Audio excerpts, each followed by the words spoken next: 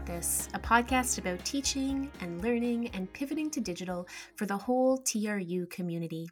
I'm your host, Brenna Clark-Gray, Coordinator of Educational Technologies, and this podcast is a project of your friends over at Learning Technology and Innovation. We're housed within Open Learning, but we support the whole campus community. I record this podcast in Tk'emlúps te Secwépemc within the unceded traditional lands of Secwépemc Ulu, where I hope to learn and grow in community with all of you. And this week, I'm thinking about the return to campus. I've decided I believe in it this week. Let's get into it. So, we've all probably heard rumblings around campus of the quote-unquote return to campus plan. I'm thinking about it a bunch this week because, well, I'm sort of deciding to be optimistic. Although I look at the vaccine rollout and my more cynical self wonders if fall is realistic, but these are not my decisions to make. I just roll with the punches. But I've noticed there's been a renewed interest in hybrid teaching and learning as part of a return to campus plan, not just at TRU, all over the world. Campuses are looking at ways to allow students some face-to-face engagement. We know our students miss being on campus, and we miss being on campus, but also to keep them safe, keep class sizes down, keep the population on campus to a minimum, all that good stuff. Hybrid seems like a great solution, right? Half the class time, typically in a hybrid course, with the other half being online. I like hybrid teaching and learning. My very first online teaching experiences were in hybrid and blended learning, and I've always had really positive experiences. I think that giving students focused time to do the kinds of preparatory work that we're asking of them when we do more asynchronous learning is really important, and allowing students to still have face-to-face connection and time to collaborate and time to clarify. It's great. I like hybrid a lot. A few weeks, maybe months ago now, Carolyn Ives from Kelt and I did a session for the folks over in SOBI about hybrid teaching. And one of the things that it really brought home to me is the fact that, much like a fully online pivot, there's a fair amount of prep required. And I think a lot about, how we resource prep time, who has appropriate access to it, and what that will look like for the university community going forward. A properly structured hybrid course can be a win-win for everyone. Faculty get to focus their time with students not on content delivery, but on engagement and working through sticky problems together and really deeply collaborating with students instead of a one-way lecture. Students gain a certain amount of flexibility in their schedule. They get the benefits of asynchronous learning, which we know can have really deep learning outcomes when it's structured properly, without losing what it is they went to university for, right? Which is a certain amount of real world engagement with peers and faculty.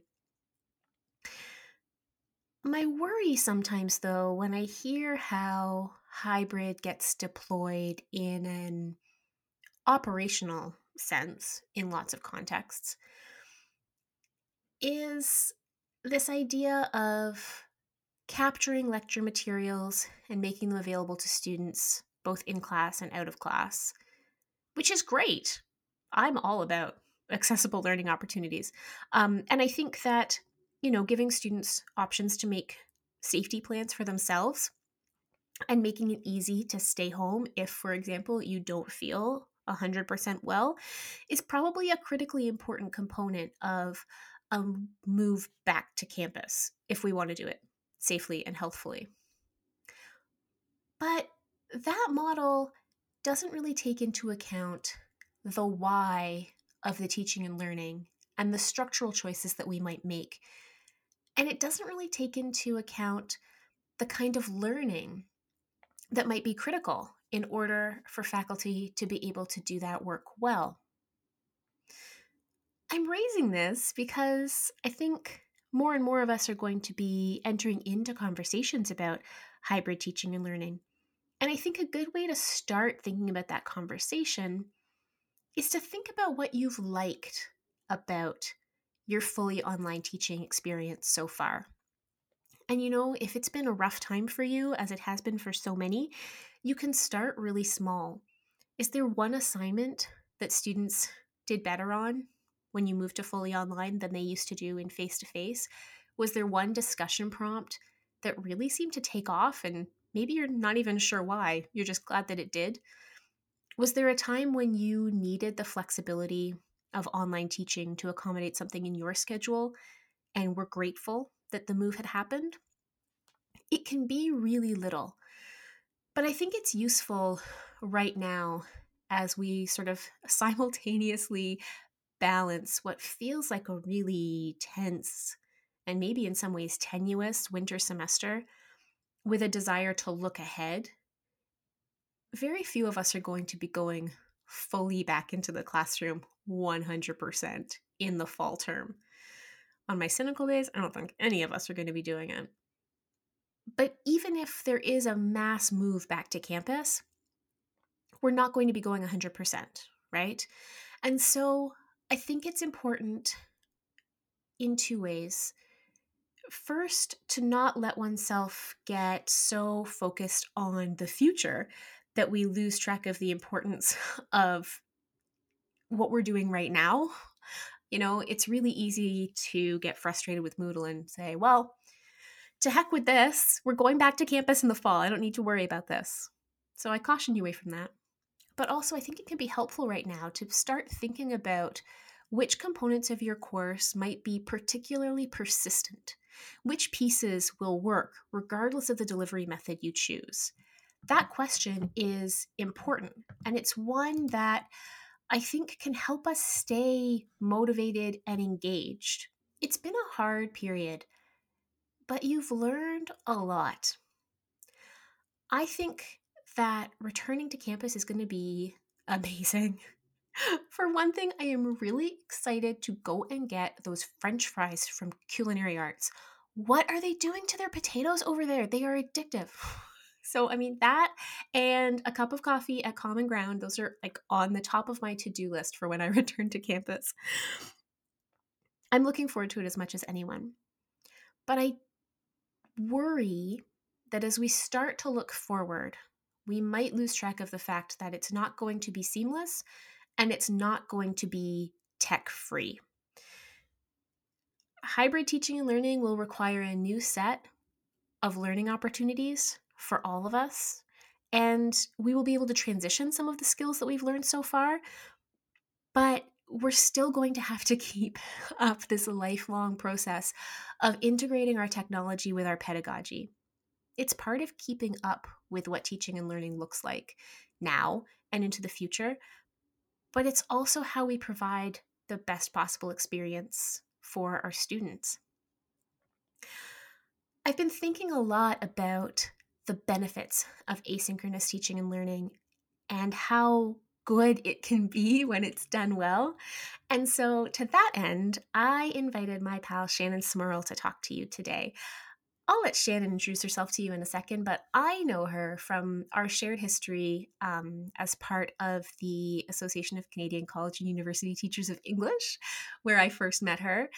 And also, Shannon was part of the leadership on a project, one of the first open education projects I was ever a part of, the CanLit Guides project. I'll link you to my CanLit guide on comic books in the show notes. It was a project that really helped me see the possibilities of open education resources, and I'm always grateful to Shannon for her involvement in that project and for her guidance to me throughout. So I'll let Shannon tell you all about the other stuff, but I just think she's a delight anyway. Here's our chat.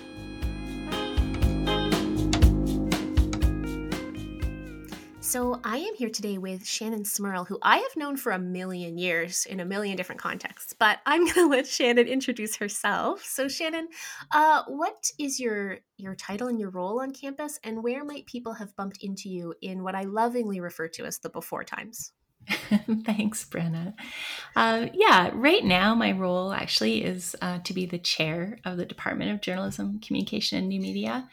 And so, but I've been around here for a while.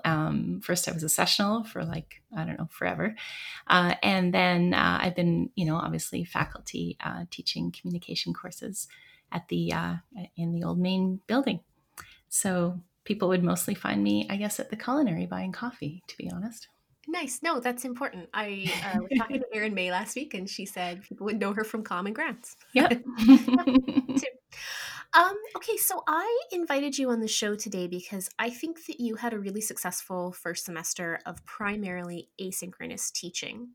One of the things that I have noticed as we've transitioned into the winter is I will say there has been an uptick in the amount of live lecture recording and maybe a bit of a drop in the amount of kind of prepared asynchronous content that we're seeing in people's courses. I think this has a lot to do with tight turnarounds and new preps. Like if you had to develop a whole course over Christmas break, that was only 2 weeks, might have been tight for folks. But I guess I wanted to I wanted to invite someone who I knew had had a really positive asynchronous experience in the fall term and who could maybe talk to what was good about the teaching experience in the fall. So no pressure.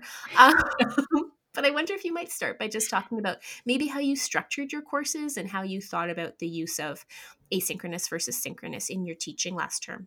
Sure. Yeah. Um, I mean, I think that they were successful. I did have quite a lot of positive student feedback, so I'm happy to share. I would like to kind of say first, though, because everybody is teaching a lot of different things, Mhm. that my experiences were with upper level classes. And I think that probably helped quite a bit. I don't know. I mean, that's something we can maybe talk about, but Yeah, it's worth talking about, but I think yeah, you've already got an engaged student population that's yeah, going it, to change the way they interact. yeah, there's a certain amount of trust there too, I think. Mhm. So basically, what I did with my classes is I thought about using the Moodle site as more like a space rather than a timeline. Mm. So I put a lot of effort at the front end in designing the site so that it was literally like a virtual classroom with a lot of different tabs for all the different functions that we'd be doing, including the week to week.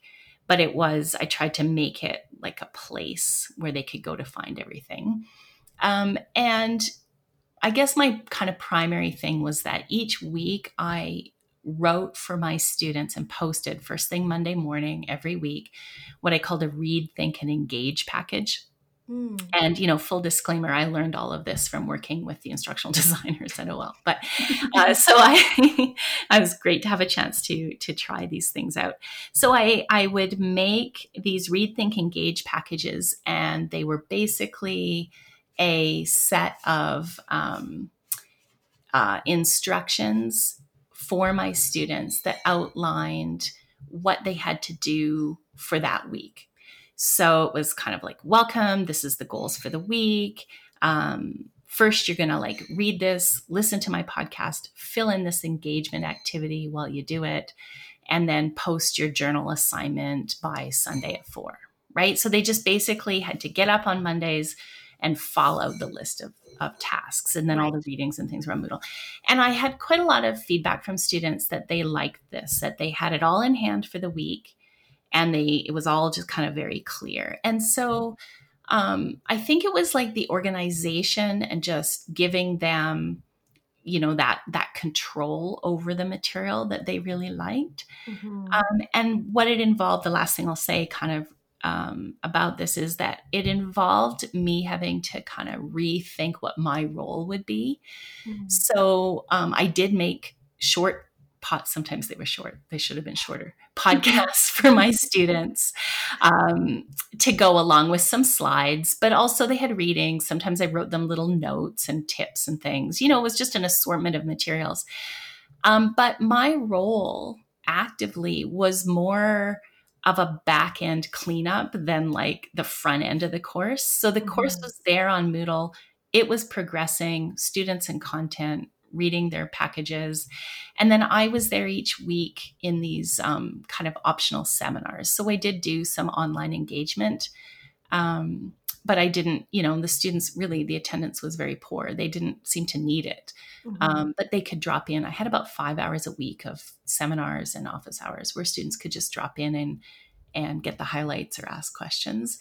Right. So it involved me kind of almost removing myself from the content after I had produced it on Monday, which was weird, actually. Um, I want to interject here because it's something I've been thinking a lot about, the difference between sort of a fully asynchronous modality like you're describing and when it works for students and what the experience is like for the instructor. And I think sometimes, and I say this as someone who like hosts several podcasts and really likes being listened to. I think that there's an ego component to teaching, Yeah. right? Like Yeah. you're in the room, like you're in your flow. I love that feeling. Yeah. Everybody's listening to you, they're focused on what you have to say, and it's like we know from all the research, all of it, that that's not the best way Yeah. to communicate content to students. And yet, and it persists even in like pandemic contexts. I mean, so much of education was just like, okay, well, let's get a Zoom subscription and run, you know? And I think you have to temper critiques of that with prep, who gets paid to prep, who has time to prep, like all that kind of stuff. But I'm wondering about like the affective experience for you as a teacher, as someone who I imagine defines yourself, at least in part, as a teacher. Like that's got to be a core component of your identity at this point, Shannon. Yeah. So what's that like? Yeah. For me personally, and I mean, I think it is a very personal way in which you identify it as a teacher. I find this to be somewhat of a relief, like a permission to shift my role kind of more completely. So I have never been comfortable with the kind of, um, I don't even know what the right word would be, authority or maybe ego Mm. in some cases that's involved in, you know, you're going to sit there in front of me and I'm going to talk continuously at you for 75 minutes and everything I say is going to be of value. I don't know. Maybe it's my subject matter, maybe it's my age. I have no idea, but I've never sort of embraced that Mm-hmm. component of teaching. And I'm much more interested in, and always have been in a kind of facilitated experience. Like we've all read this stuff. And I have a little bit more experience than you in critical thinking and with the material. So you ask me questions and then I'll illuminate it for you and help you Mm-hmm. pick it apart. And that's always been my sort of method of teaching. And so, for better or for worse. And so I think it lends itself well to this. And I find a certain relief that I can almost force my students into the kind of project based or flipped or whatever kind of, I mean, I don't want to get into the models, but that get Yeah. them to go and read the material and then come to me, and let's not waste our togetherness time Mm-hmm. with me explaining something that you were supposed to have read, right? Yeah. And I mean, there's a million reasons for that, but yeah. Well, for me, that was the real freedom. The first time I ever taught hybrid, it was a drama course. And so many of my classes, I was really big into like the literature of the 80s and 90s for a while. And so that required a lot of historical context for my students, which always shocked me. Still Mhm. remember the first student who asked me who Kurt Cobain was. Um, and and it was such a relief to teach my first hybrid course, and every student came to class having we were doing Angels in America, and they'd already watched a documentary on the AIDS crisis when they came to class, and they'd read a historical timeline, like an interactive historical timeline, and I didn't have to like blah out all the history while they sort of half listened to me. We could just jump into the text and they had all the context they needed. And for me, that was a really liberating experience because it felt Yeah. like I always felt kind of like a phony doing the historical context. I'm like, Mhm. everybody in this room knows I'm not a historian. It's like, I'm a literature scholar and there's lots of history there, but this isn't my jam. This isn't what I got into this to do. And so for me, hybrid teaching was the first real liberation from that model that didn't work for me. So it's Yeah. interesting to hear you describe a kind of similar effective experience. I'm always thinking about how to add value for the Mhm. students. So, what is the best value? And, providing, standing up there and explaining something that they've already read. Not, and I don't mean like if they have questions or the hard sticky bits, but like just the basic information, it's not valuable to the students that spent the time engaging it.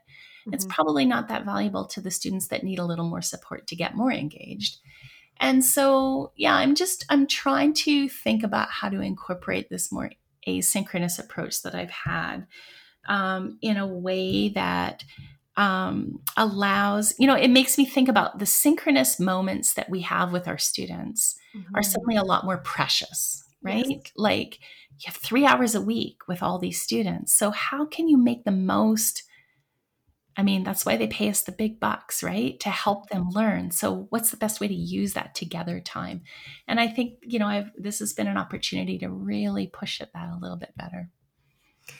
Yeah, it's something that I'm thinking about a lot as we start to hear these rumblings about a return to campus plan that Mhm. involves a certain amount of hybridity or blending, because I'm a little bit worried that we're missing a piece of that conversation, right? Because if hybrid to you really means that like you lecture capture the live session and some students watch it from their home, that's a Yeah, bit of no a missed thank opportunity, right? Yeah, it's not for me, but No, but yeah. the flip side of that is that it does require support and prep time and resources Mhm, to mhm. make a transition like that properly. And I'm just not sure I'm hearing the right rumblings. That's my politically correct way of saying that I'm concerned. I'm not sure I'm hearing the right rumblings, right? Like if all we're worried about is how do we get the right kind of camera into our classroom so that the lecture capture works. Yeah, so I'm just worried that we're not thinking about where the resources need to go because like you spent a lot of time doing the front end prep for that class, right? Yeah, that is absolutely true. Although, to be honest, yes, I have experience, doing a tiny bit of design for open learning, and so I'd seen, the idea of doing these Read, Think, Engage or learning packages and things like that before. Mhm. But the week to week prep for that seemed to me to be certainly no more onerous. I mean, I was making up brand new material for one of my courses. It Right. wasn't something that I had worked with before. Working out okay, what they're going to read, and here are some reading questions. And I did do, some abbreviated slideshows where I could really focus on kind of the details to go along with my podcasts. Mhm. Um, I did not find that to be more onerous than prepping and then going into the classroom for 3 hours a week and lecturing. I know everybody's having a different experience with that. I found it to be, about the same amount of work. Um, One of the things that really struck me about what you were saying though is this idea of lecture capture. Like I can Mm. honestly say that with my podcasts, and they're not real podcasts, not like yours, they were just sort of attempts. But um, there's nothing like, they're not lectures. Yeah. They were, hey, I think you guys might have a little trouble with this idea, so let's unpack it. Or here are the key things I want you to know. Mhm. Um, and so I think it was so important to let go of the idea of a lecture or even anything about the way the classroom dynamic worked in this new model and really rethink that. Mhm. In an ideal world, I would keep what I've done, have the students do most of it, and then meet with them in smaller groups for an hour a week in the classroom Right. to really get even more value into the conversations with them. Again, I think it's subject specific too, right? No, I definitely think so. And I think the amount of, quote unquote content that you're delivering in, say, like a first year history survey is going to change the dynamic Mhm. for sure. Mhm. But, you know, I'm I'm heartened to hear you say that. Because I think when I think about something like a package of material for students to go ahead and take from and learn, that has so much value in terms of a lifelong skill, right? To be presented with information and to work through with guidance the process of making it make meaning. Like, to me, that's a really useful lifelong skill. But when I talk about sort of resources and training, if we do decide to move to a more hybrid modality, we also, there's training to do for our students, right? In what the expectations are. Like, one thing I noticed in the survey that I did at the end of last term about the student experience is that there's a tremendous amount, um, for the most part, most students prefer to have a blend of asynchronous and synchronous. They like to get their content asynchronously, and then they like a chance to catch up or connect with instructors. And that was pretty much across the board. But there was a subset of students who are very rigidly attached to a particular model of education, where somebody tells them what's important and they write it down. And that is something we trained them for, right? For like 12 years.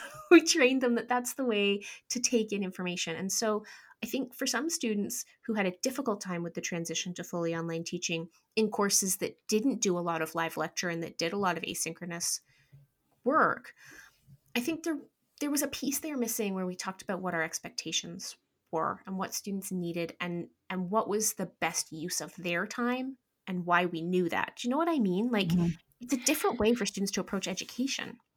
Yeah, I really felt this, and I've talked to you about this. I've talked to a few people about this.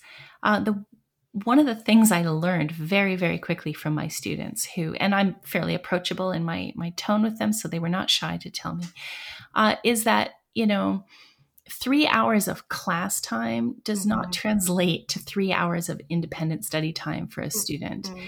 And so I very carefully just calculated like 3 hours of class time and 3 hours of home time. That's 6 hours a week. Here you go. Here's your package. I'm always available. We've got this seminar, good to go.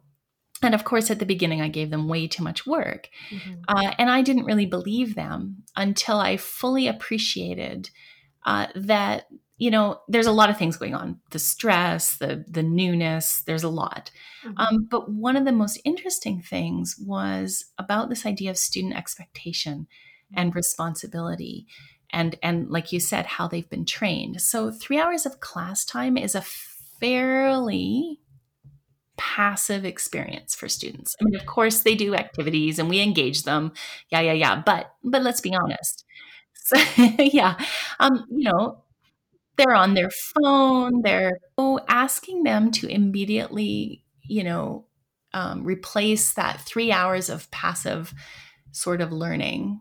And I'm not saying that's, I'm being a bit facetious, but with 3 hours of like, read this, answer these questions, respond to it, is not the same. No. And so I didn't fully account for that in my course design. And then I had to kind of moderate that. But I also pushed back on my students a bit on, look, you can't come to class not having done the readings and then expect me to feed it to you on my ginormous spoon and Mm-hmm. call that a class. Like, I've always been frustrated by that, and I think those days are over. I'm going to be more. I'm going to ask them to meet me more halfway, and maybe I've been a pushover. Like, maybe this is something most people already know, but I've learned that lesson now, I think. No, I don't think you're a pushover. Well, maybe you are, I don't know. But I don't think that you're the only person to learn that this term. And it is something that came up when Carolyn Ives and I went and talked about blended learning with SOBI. One of the things that came up is, well, they don't do the reading. And the question that Carolyn very carefully asked back was, what are the consequences for them Right. not doing the reading, right? If the consequence for them not doing the reading is you explaining the reading, then I Exactly. also would not do the reading, right? And I think that all the time. Like, we see it in department culture. If your department gets into a culture where nobody reads the documents that get sent out ahead of time, then that sticks, right? Whereas if not reading the document Indeed. ahead of time means you don't know how to vote on this issue and you feel a little bit trapped and uncomfortable, you probably do the reading next time, right? Yeah. And in many ways, it's, I don't want, I mean, you should make your students feel trapped and uncomfortable, but I do think that we train a set of expectations into students, and we shouldn't be surprised that that transition is difficult for them. Um, I think there are all kinds of institutional level issues around sort of student satisfaction and student evaluations of teaching and things that need to be rethought given the kind of transition we all went through. But there's also a tremendous amount more accountability for students for their readings in this kind Yeah. of context. Yeah. And I would add too, I think, more accountability in how we set the students up for those readings, because then the flip side of that is, I will admit, like, lazy when I was teaching face to face in terms of my course prep and development. So, I'm focusing on making 3 hours of class time, but I didn't always or consistently provide them with any supporting frameworks for doing their readings. And I know there are faculty who do that in varying ways. So telling the students, go and read those 40 pages and show up prepared to discuss them on Monday is not the same as giving them a read, think, engage package with, when you read this, think about this, reflect on these questions. And then they're supported in that part of their learning as well. So, I think if we want to change the expectations for what value they'll get out of the classroom and ask them to do more outside the classroom, we need to support them in that too, in how we design our courses.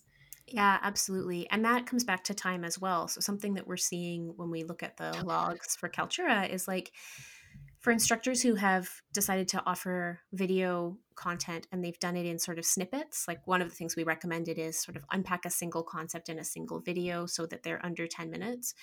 What we see is students going back and rewatching those component pieces. Whereas when we see a 3-hour lecture, I don't have any way of tracking to see if students even get to the end of it, but we certainly don't see students going back to it.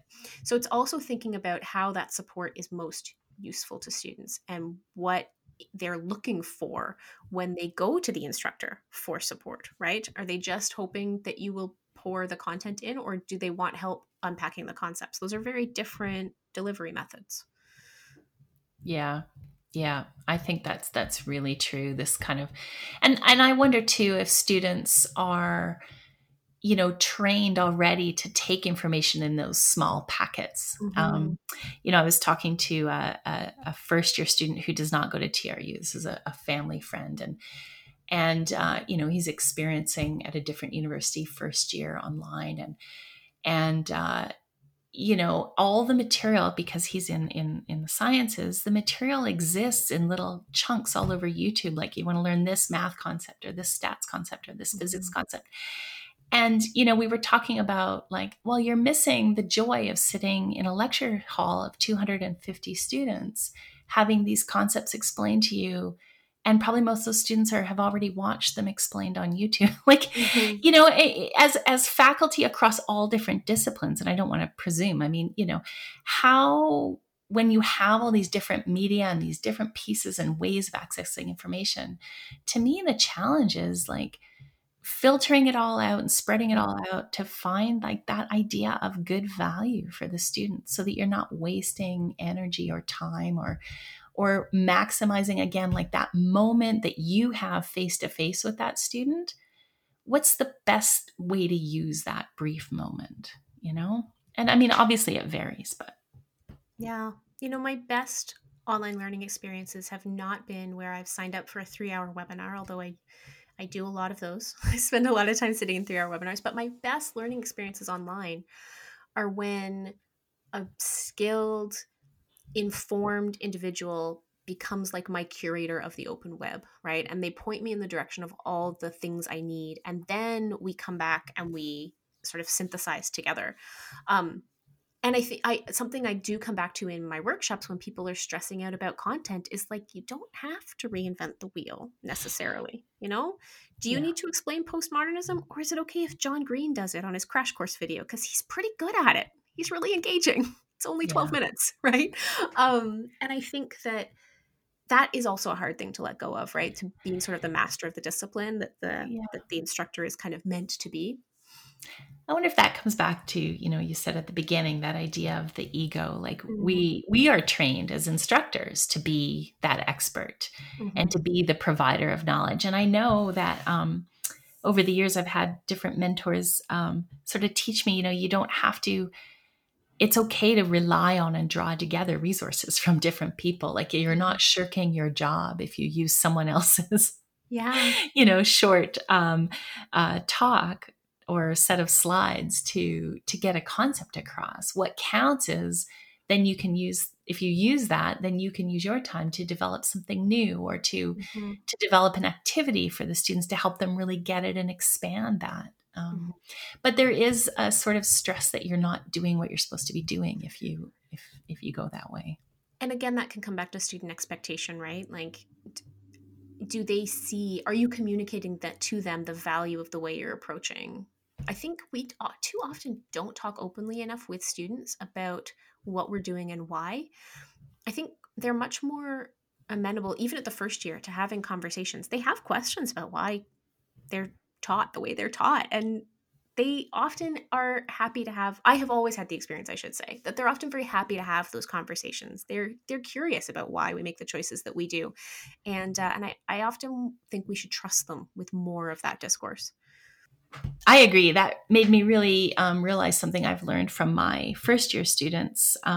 Well, all of my students really is that they want to know why they're doing something and they want to have perceived value. So if I'm asking them to do in class activities or weekly journal postings in this year, there better be some significant grades attached to that. Yes. And I was always again like a sort of I'm not giving you grades just for reading the course material or just for participating in class. But, I'm really coming around to the idea that, again, of value. Like, Yeah. if you want them to see value in that incremental week to week engagement and learning, then make it valuable by Mhm. reflecting that in the course design. And so again, like I will definitely carry some of that back into my practice in the classroom where much more sort of integrated between the reading, the class discussion, and then some kind of journaling or whatever small assignment. But again, all that marking, all that extra Yes. work, right? Well, that's the thing. But it's true. I don't love the system of grading, like conceptually, but we're in Yeah. it. And in Yeah. it, we have circumscribed education in such a way that we've given ourselves pretty limited means to demonstrate or to signal value to students, right? To signal that Yeah. something is important. And as a result, if you think something matters to students and you want them to do it, yeah, it needs to have marks attached to it. And I think one of the issues that came up a lot in the fall was not assigning significant enough marks to those discussion groups, not recognizing how much time they would take students every week and how much time they are taking instructors to mark. Like, I think about the human hours put into marking discussion forums only to assign maybe 5% of the grade to it. It just doesn't seem Yeah. right for anyone in that equation. Yeah. I mean, I personally, in my classes, I went, well, I think quite high. I mean, I put 30% of my course grade on Mm, weekly journals. So mhm. it amounted to, because I cut off the beginnings and ends of term, I did 10 weeks. Right. So if it's 3% a week, but adds up. Yeah, Students 30% is can substantial. once you've bailed on a couple of weeks, you start to see the consequences of it. Hmm. But again, so I would definitely continue that because I really learned that the learning they do in submitting those Hmm. weekly journals, and some of them were reflections, and some of them were actually like mastering concepts and things like that. They varied.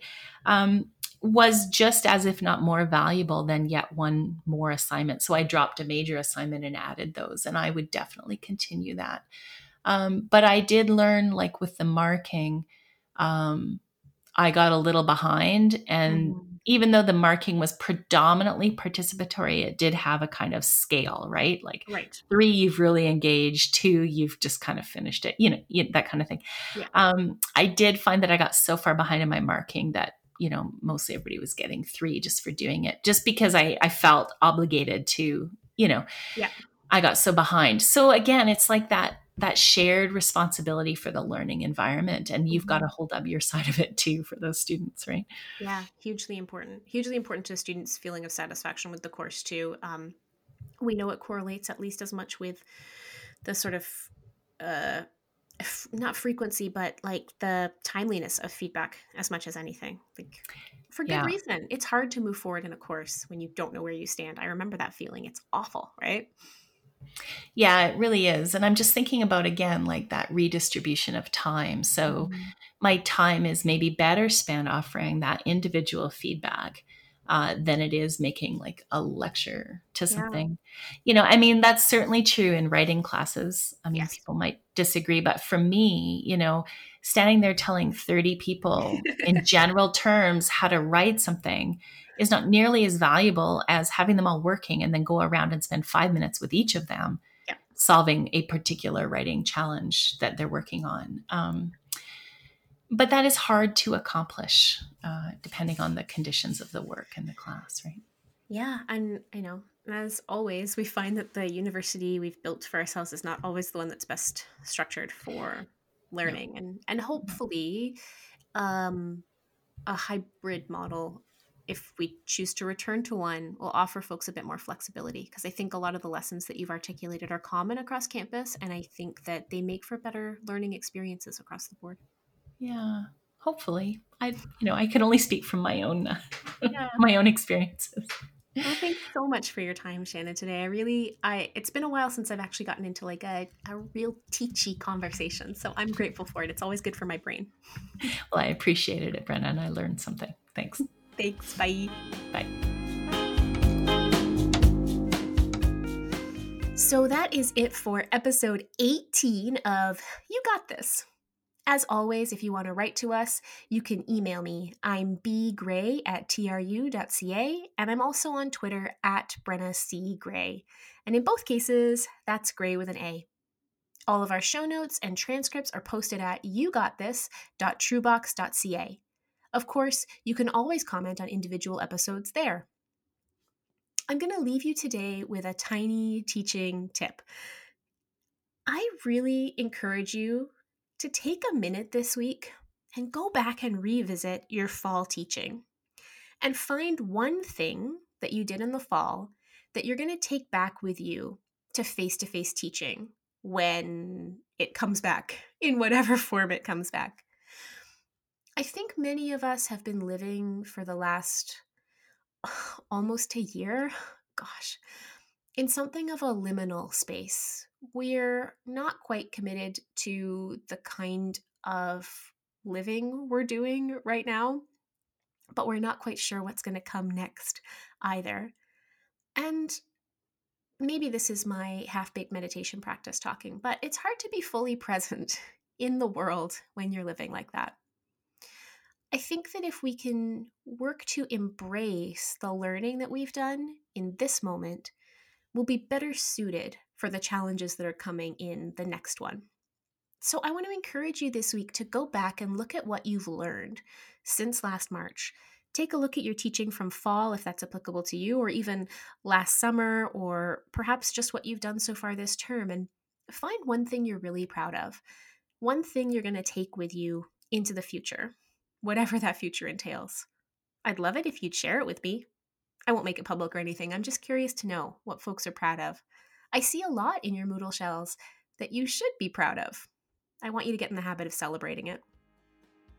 Okay, that's it for me. And hybrid or face-to-face, I will see you next week and well into the future. Take care. Bye-bye.